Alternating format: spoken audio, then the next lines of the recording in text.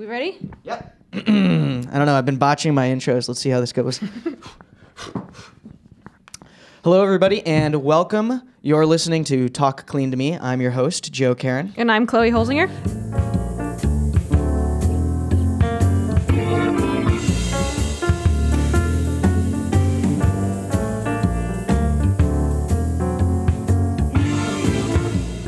And today we are sitting down with a very interesting startup and a founder of that startup. If you could go ahead and please introduce yourself. Good morning. This is Aaron Acosta. I'm CEO at Rise Robotics.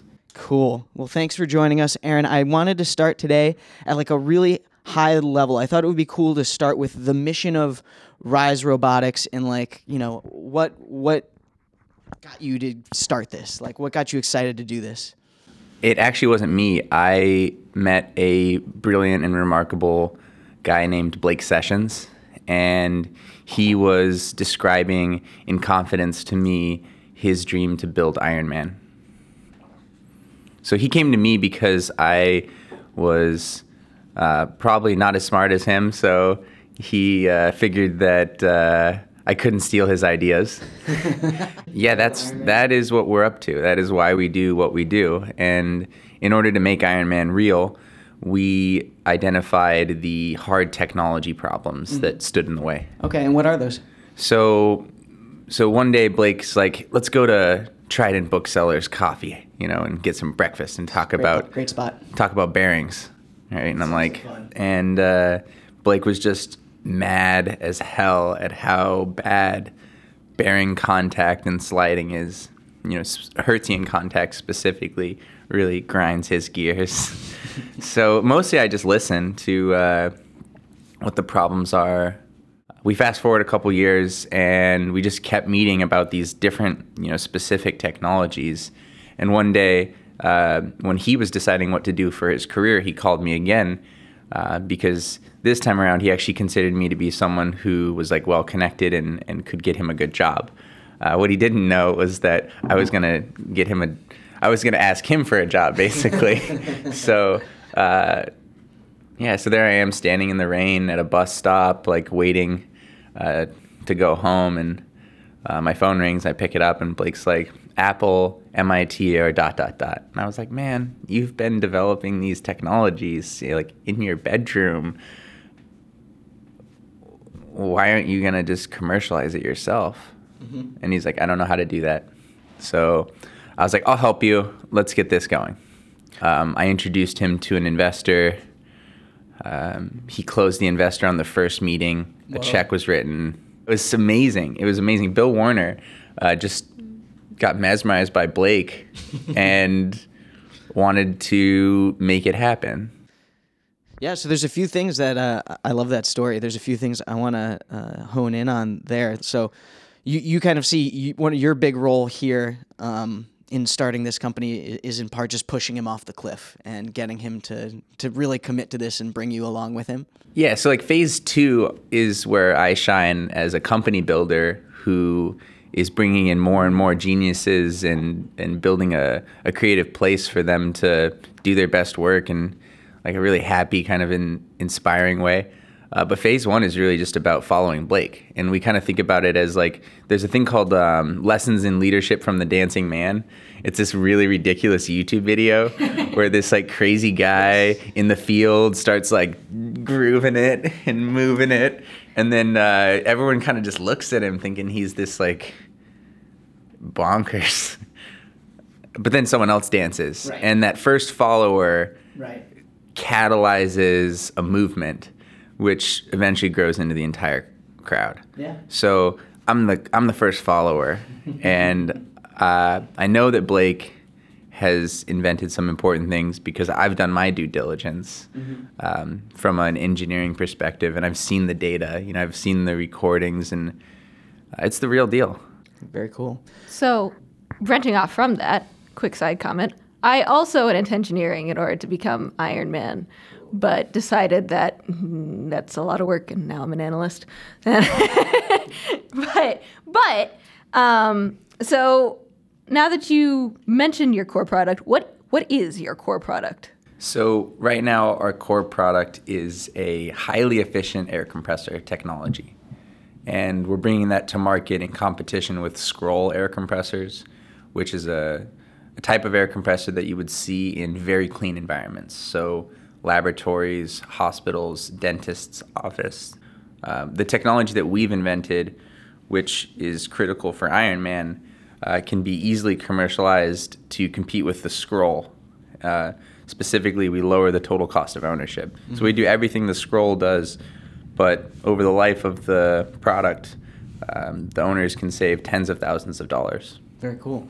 And so to specify trying to create Ironman, I think you're talking about creating an exoskeleton suit, right? Can you talk a little bit more about exactly what you mean? Yeah, I'll give you a quick landscape of exoskeletons and exosuits.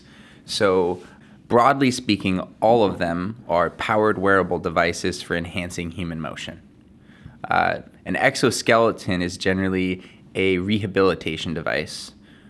So primarily the market is physical therapy in a medical context for people who have paralysis, spinal cord injury, stroke. And what these devices are doing is they're exercising with the user, right? So you go to a facility conventionally and you get inside of a very big machine and it exercises you. Well, now you can, with less people and less facility, with a very small machine, you can put this device on, you can exercise, and you can take the device off. Mm-hmm. So, pun intended, I mean, the art of physical therapy is making leaps and bounds, but it's not everything that these aspirational marketing people chalk it up to be.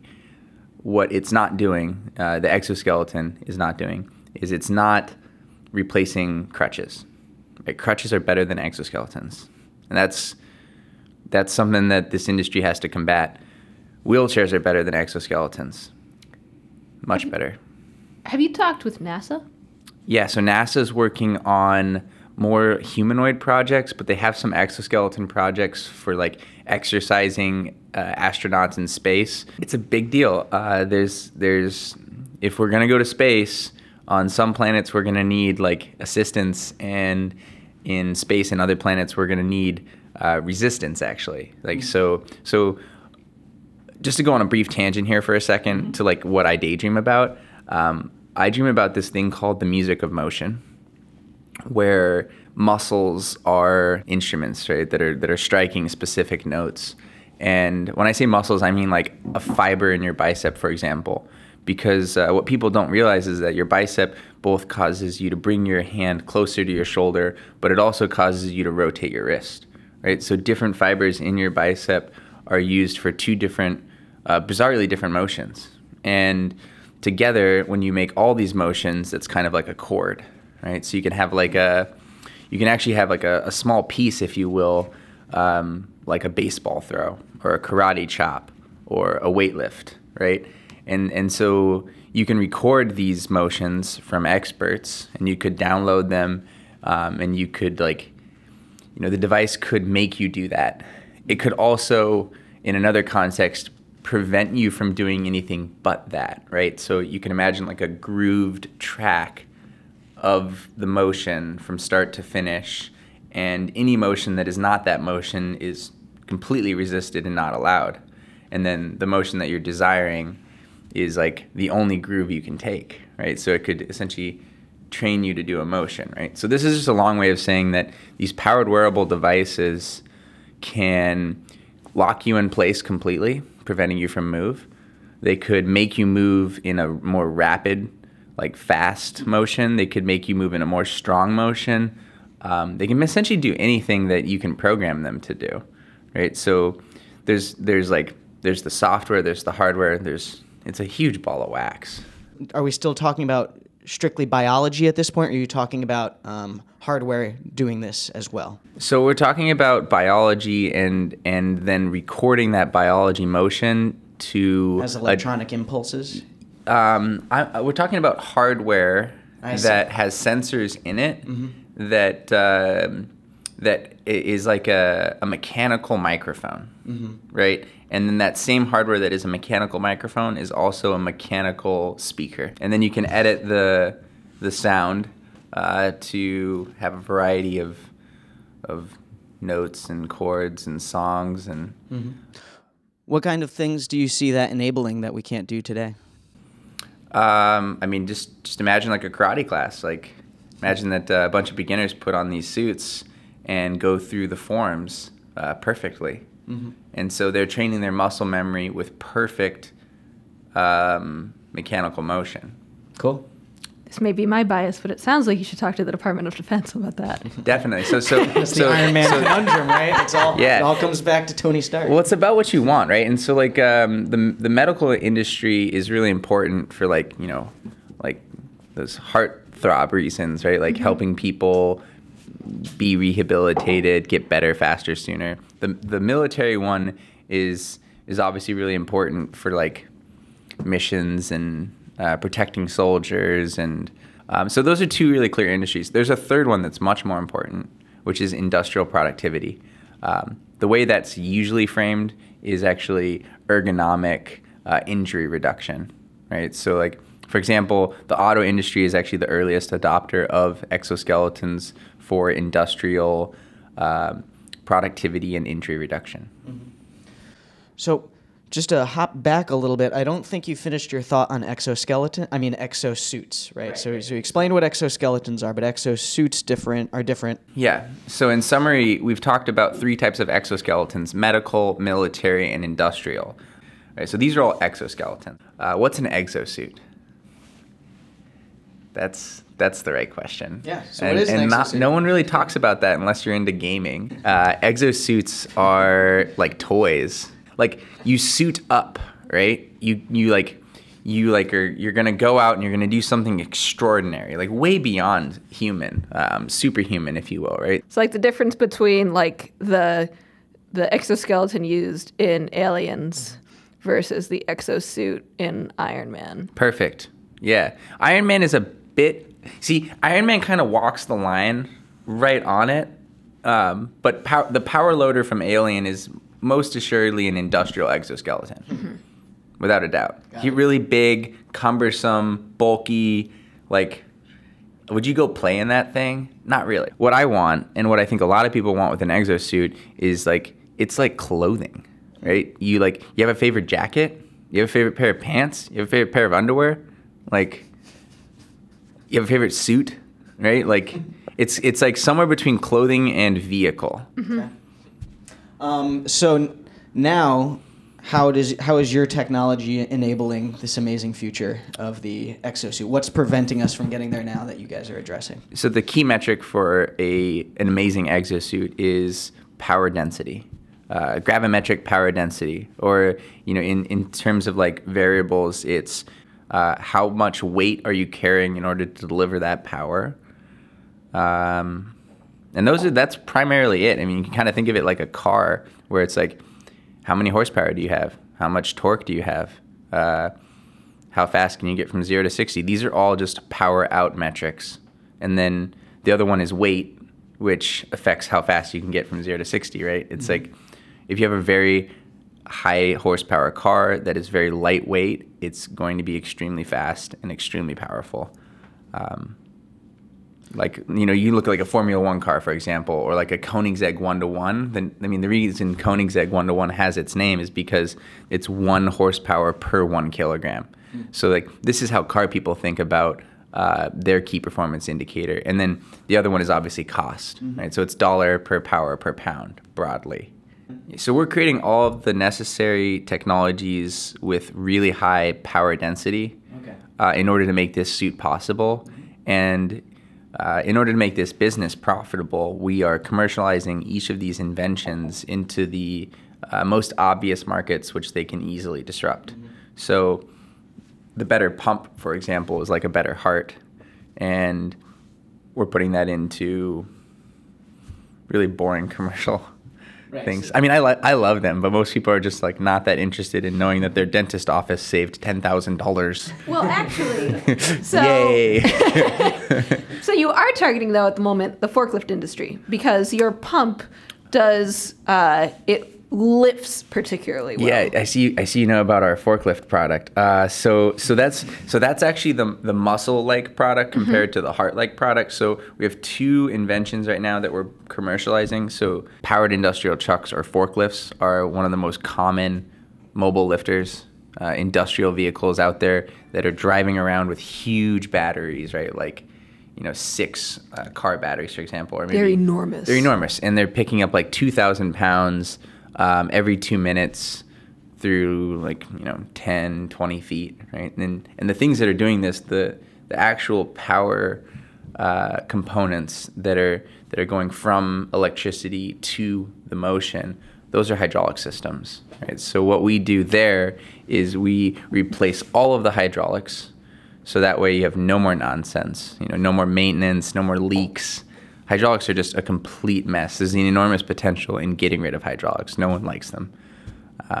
The thing that people like about them is that they're very power dense. They deliver an enormous amount of speed and force compared to the options like ball screws and lead screws and belts. But what Rise has done is we've made this belt screw powered cylinder that has the power density of hydraulics, and it's all electric. And the result is that we're doubling the run time of work assist vehicles and walker stackers and other powered industrial trucks. It seems to me like your immediate target markets are energy efficiency related. Totally. But ultimately, you're targeting something a little bit more drastic. Yeah. So our vision is that we believe that people are going to want to wear suits that make them more powerful. And in order to get there, we're making these highly energy efficient components and products. Right. Yeah. So the pump for the dentist's office, that's more energy efficient, that saves them money. It's good for the environment. We're doing the same amount of work with less electrons, right? And then the powered lifter for the trucks, that's also more energy efficient, right? And not just a little bit. I mean, we're talking like 50 to 100% improvements on the current operating. That's excellent.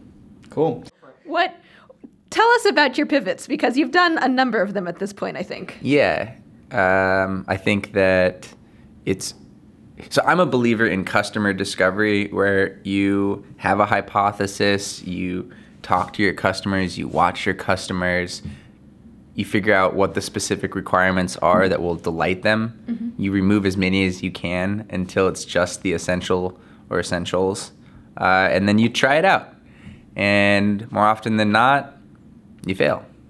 So you could quit or try again. So we're kind of like that basketball player who is just like constantly driving towards the hoop, but always like changing direction and trying to like juke the opponent to get it done, right? And I've lost count of how many pivots we've done because they're all towards the goal of powered wearable devices that enhance human motion. They're all hard technologies that are more energy efficient, power dense. They're all like, they have benefits for their markets. We try.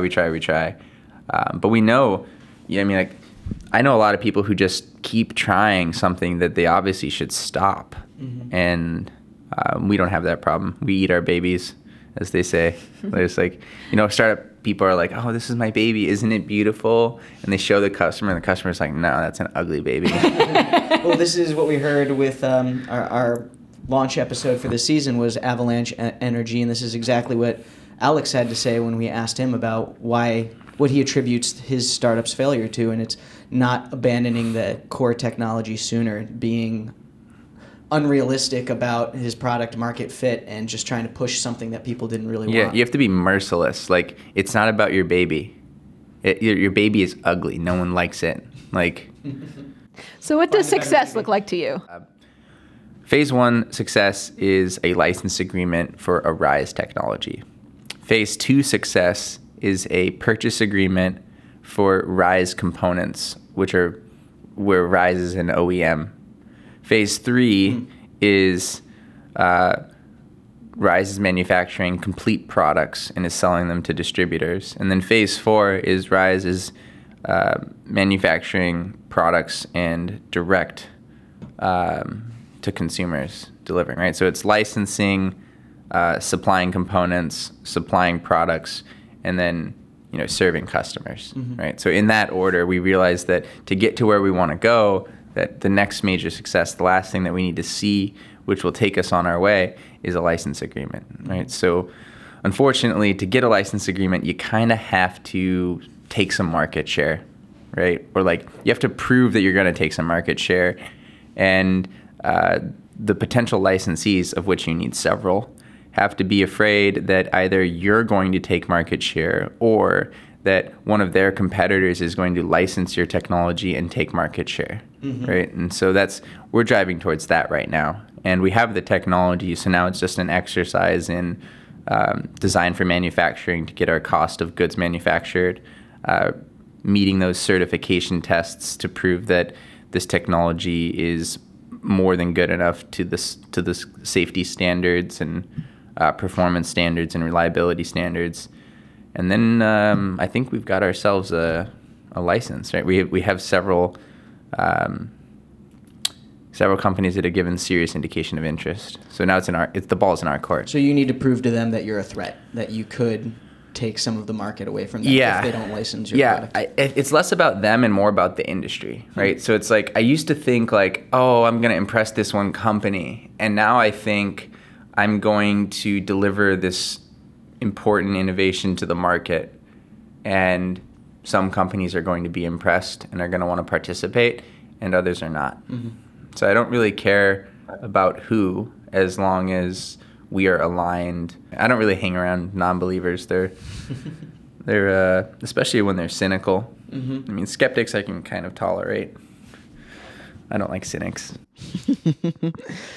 So one thing that strikes me about your core team, at least in your experience, is that you're very technology focused. You're all technologists. Did you ever feel like you had a lack of formal business expertise? How have you compensated for that? Or have you not considered that to be a liability? We've done pretty well at the business side. I think that technical people are capable of having a growth mindset and learning quickly. And business is pretty straightforward. I think the one thing I have done a couple times is leaned really hard on our advisors by actually bringing them to the meetings. But what makes them good? Is it their knowledge? Is it their fit with the team? Rapport. First and foremost, if you can't tell them anything and everything, then why are they there? It's I only trust people who've already done it before. In the context of an advisor, right? Sure. So when someone is giving me advice, I want to know how they know that and what experience they've had that led them to give that advice. Because nothing bothers me more than someone giving me advice who is not speaking from experience and is just regurgitating something they heard. Yeah, that's very upsetting. How do you know this, right? So you and your founders have been together for quite a while now. You were friends with them for a very long time before this company, as you mentioned. How do you stay friends and stay coworkers? How do you manage that relationship and walk that line? Couples therapy. No, we don't do that. We should probably. No, I'm just kidding. How do people stay together? If I answer that, that's way more valuable than this startup. I was told not to give any seminars on this. There's I think one of the things that Rise does really well is we stay passionate and we stay really close. So one of the things we do is when one of us or any of us, when people on the Rise team are upset, it's a safe place to scream at each other, and it's because the intention is not to punish someone or the intention is to just it's kind of we agree that each of us has different sensors, different sensitivities, different antenna, right? Different capabilities of perceiving the world that we live in. And so some of us are going to, the red lights are going to come on the dashboard long before someone else, right? And like, we respect that another's sensor is valuable and important. And so when that light comes on, we should all pay attention, because it's actually a blessing that we don't understand that problem. It means that we're fortunate enough to have someone who does, and we have to listen to them, right? So it's like, as soon as someone has this like red light come on, we focus on it. And it's like, okay, what do you know? How do you know it? What does this mean? You hash it out. Yeah, and we're quick to forgive and quick to apologize, because we understand that like sometimes you get passionate and you scream, and it's nothing personal. It's just like, I mean, you can't care as much about this stuff and like not get heated. So we fight apathy, right? And like the opposite of apathy is love. So it's just, and like lovers quarrel. So yeah, it's kind of just like, get used to it. It's like, let's do it sooner. Yeah, sooner, right? Like when it's a whisper, right? Before it's like, when the light has just come on, right away, right? Like, those people who drive around with the check engine light, and then like before you know it, like black smoke is coming out of the tail, and then they go to the mechanic, and it's like, oh, you destroyed your engine. Like, oh, that's what that meant. Like, yeah, the light came on. What were you doing? Pull over. I love it. So this question is not necessarily about the team dynamics, but could be. Has everything ever come really close to just all falling apart? And what did you do to hold it together? It seems like every Christmas, every. I know. I'm thankful to say that I think we broke that cycle this year. Glad to hear it. It almost always has to do with running out of money, which seems to be self-induced, which I don't really understand fully. But it has something to do with like unknown unknowns, right? The discovery of unknown unknowns is painful for the Rise team. Can you give a specific example? I can.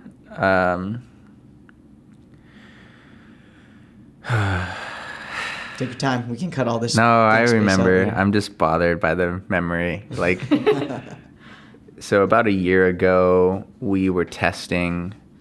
Testing, by the way, is I think they call them tests for a reason, right? It's like, it sucks. We were testy. Let's. So it's like testing is where like the hypothesis meets. It's where the rubber meets the road, right? Like, is this real or not? And so we were testing. Belt screw, powered cylinder, which is competing with hydraulics. And the test basically is like back and forth, like all day, every day for years, right? So we started the test, and we were running it at an accelerated speed, and we got to like 1 million cycles many times, like multiple tests. We're all getting to about 1 million cycles, 2 million cycles, 1 to 2 million, 1.5, 2 million. Is that good? You would think so. It's not. So the application a year ago was requiring 10 to 100 million cycles, and we were consistently getting 1 to 2. It's just despair, like. And it was like, this, why is this happening?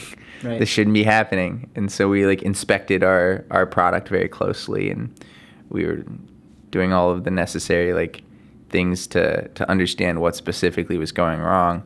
And we found it, or like approximately what it could be. And so we found an expert who knew exactly about this, and we emailed him and called him.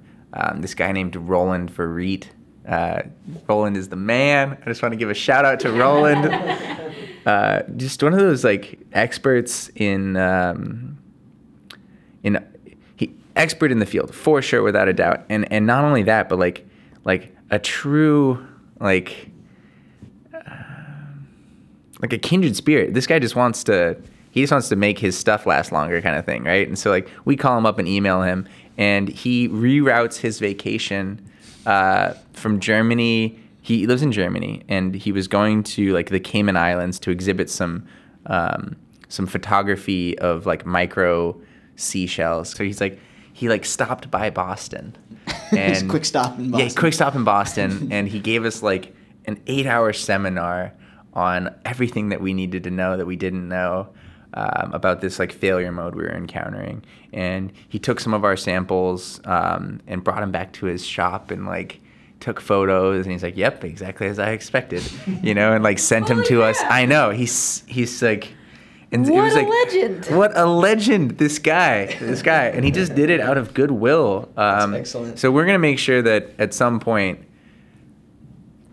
like if we become fabulously wealthy, we're gonna take care of our buddy Roland, because yeah, but that was like there was a lot of despair there before the solution was found, because we were 10 times lower than our goal. We hadn't considered this failure mode. We had no idea about how to get out of this position. The market applications were impossible. We were going to fail to deliver. We were out of money. And meanwhile, everyone's like, "Merry Christmas, Happy Holidays, hope you feel well, have a nice time," And it's like, yeah, yay, yay. I think I remember this time. So this one of these times that you're particularly thinking of is while I was working at Open Water, and I was essentially sleeping in the lab. Yeah. Like there was a night where I was here until like 5 a.m. and I went home and took a nap and came back at 8. Like it sucked. And I remember you guys were mostly here as well. Yeah. And it was nice to have a little company in misery. Misery loves company.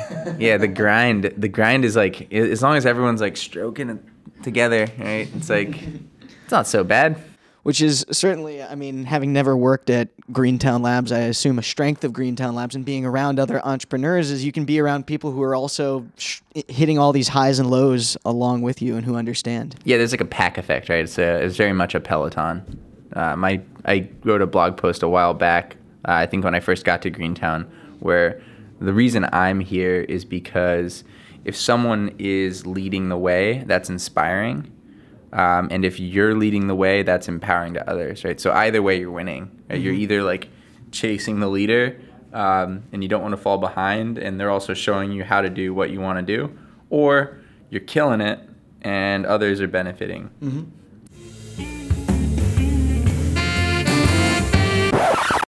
Okay, cool. So, hey everybody, we got off on a major tangent, and then we sent Aaron away and realized we didn't do the outro, so now we're going to do the outro. In the show notes, you will find extensive links. In each of the show notes, you will find links to Rise Robotics, links to blockchain, maybe links to robo movies that we recommend. Mm-hmm. And if you would like to support the show, please tell a friend, tweet about us, leave us a review on iTunes. Once again, 5-star reviews will allow you to choose a challenge. Or I think we should challenge them to find a robot movie that we haven't seen yet. Okay. Because I think between the two of us, we've probably seen a number of them. I don't know. I'm not a big sci-fi guy, to be honest. Really? There's a lot of sci-fi fiction out there that I haven't consumed. Huh. So yeah, robots. I would not have picked you for that. No, more of a fantasy guy. Not much into sci-fi, to be honest. Well, then we will absolutely do this challenge, and I'll have fun. Okay, so yeah, pick a robot-based fiction thing, and we'll do something fun with it. We'll figure it out. We'll cosplay it as we watch it, and then comment on it. Maybe not Iron Man. Oh yeah, no, that doesn't count. Yeah. We're talking about artificial intelligence, which Yeah. since that part got entirely cut out potentially if you're listening to just the episode, there are bonus episodes available probably now of us talking to Aaron about just some more out there things such as artificial intelligence and blockchain and some really cool stuff. So check that out too if you're so inclined. You can also sign up for a mailing list on the website. Please get in touch if you have any suggestions or questions. Visit talkcleanpodcast.com. Tweet at us, like I said, at talkcleanpodcast, or email us at contact@talkcleanpodcast.com. Thanks for listening, guys. Yeah, thanks everyone, and thanks to Aaron, even though he's not here.